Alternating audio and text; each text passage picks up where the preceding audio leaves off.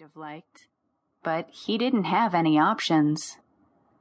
Oh well, nothing for it but to get the thing done. He hauled the jack out of the truck bed, got down beneath the undercarriage, and clamped it into place. As he began levering the handle, the first fat drops of rain splattered on his battered resistol hat and dripped onto his hands. Great. Just damn great. Could anything else possibly go wrong? He pumped the lever harder, anxious to get the job done. He could feel the eyes of the hawk still in its circle of surveillance.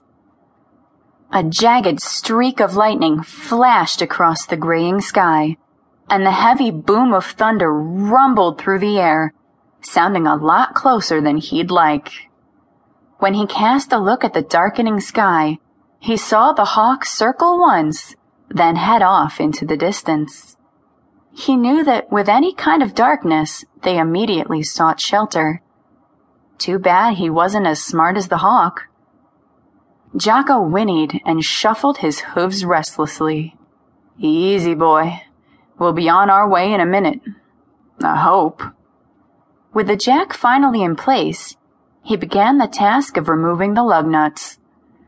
He had them about half done when a streak that Hawk swore looked like Thor's own thunderbolt zapped the air. With the companion roar of thunder even closer, the rain began in earnest, pouring down over him like a waterfall. The water soaked into the ground beneath him, causing the jack to shift slightly. Just one more damn minute. That's all. Just one more damn minute. He worked furiously, the aged equipment bulky in his hands. One more lug nut, then another.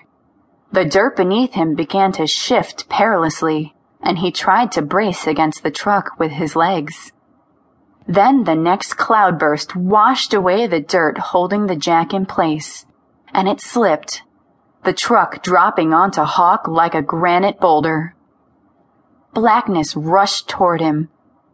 His last thought, strangely, was of the hawk fiercely guarding his territory. From the distance came the sound of thundering hoofbeats.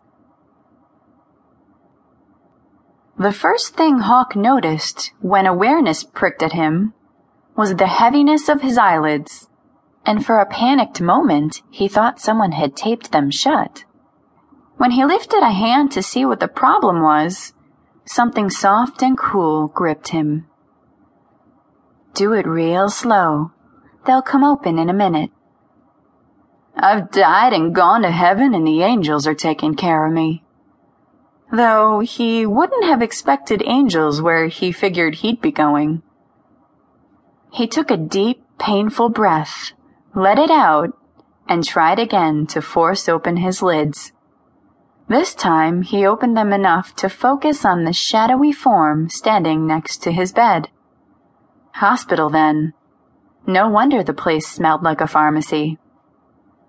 An instant later, he noticed the incredible amount of pain that swamped his body, and an involuntary groan thrust from his mouth. I'll tell them you're awake and need more pain meds. Hang on, I'll be right back. The same angelic voice, followed by the tap, tap, tap of heels on an uncarpeted floor. Boot heels, by the sound of them. Hawk turned his elevated head slightly. Nausea hit him with even that minuscule movement, and he swallowed against it as hard as he could. The room was cool, almost cold, and the air filled with the beep and whir of unidentifiable machines. He wanted to shiver, but he was sure the movement would cause him even more pain. Mr. Riley? A man's voice. Was he asking him or telling him? If you say so, he croaked. Thick but gentle fingers at his wrist, taking his pulse.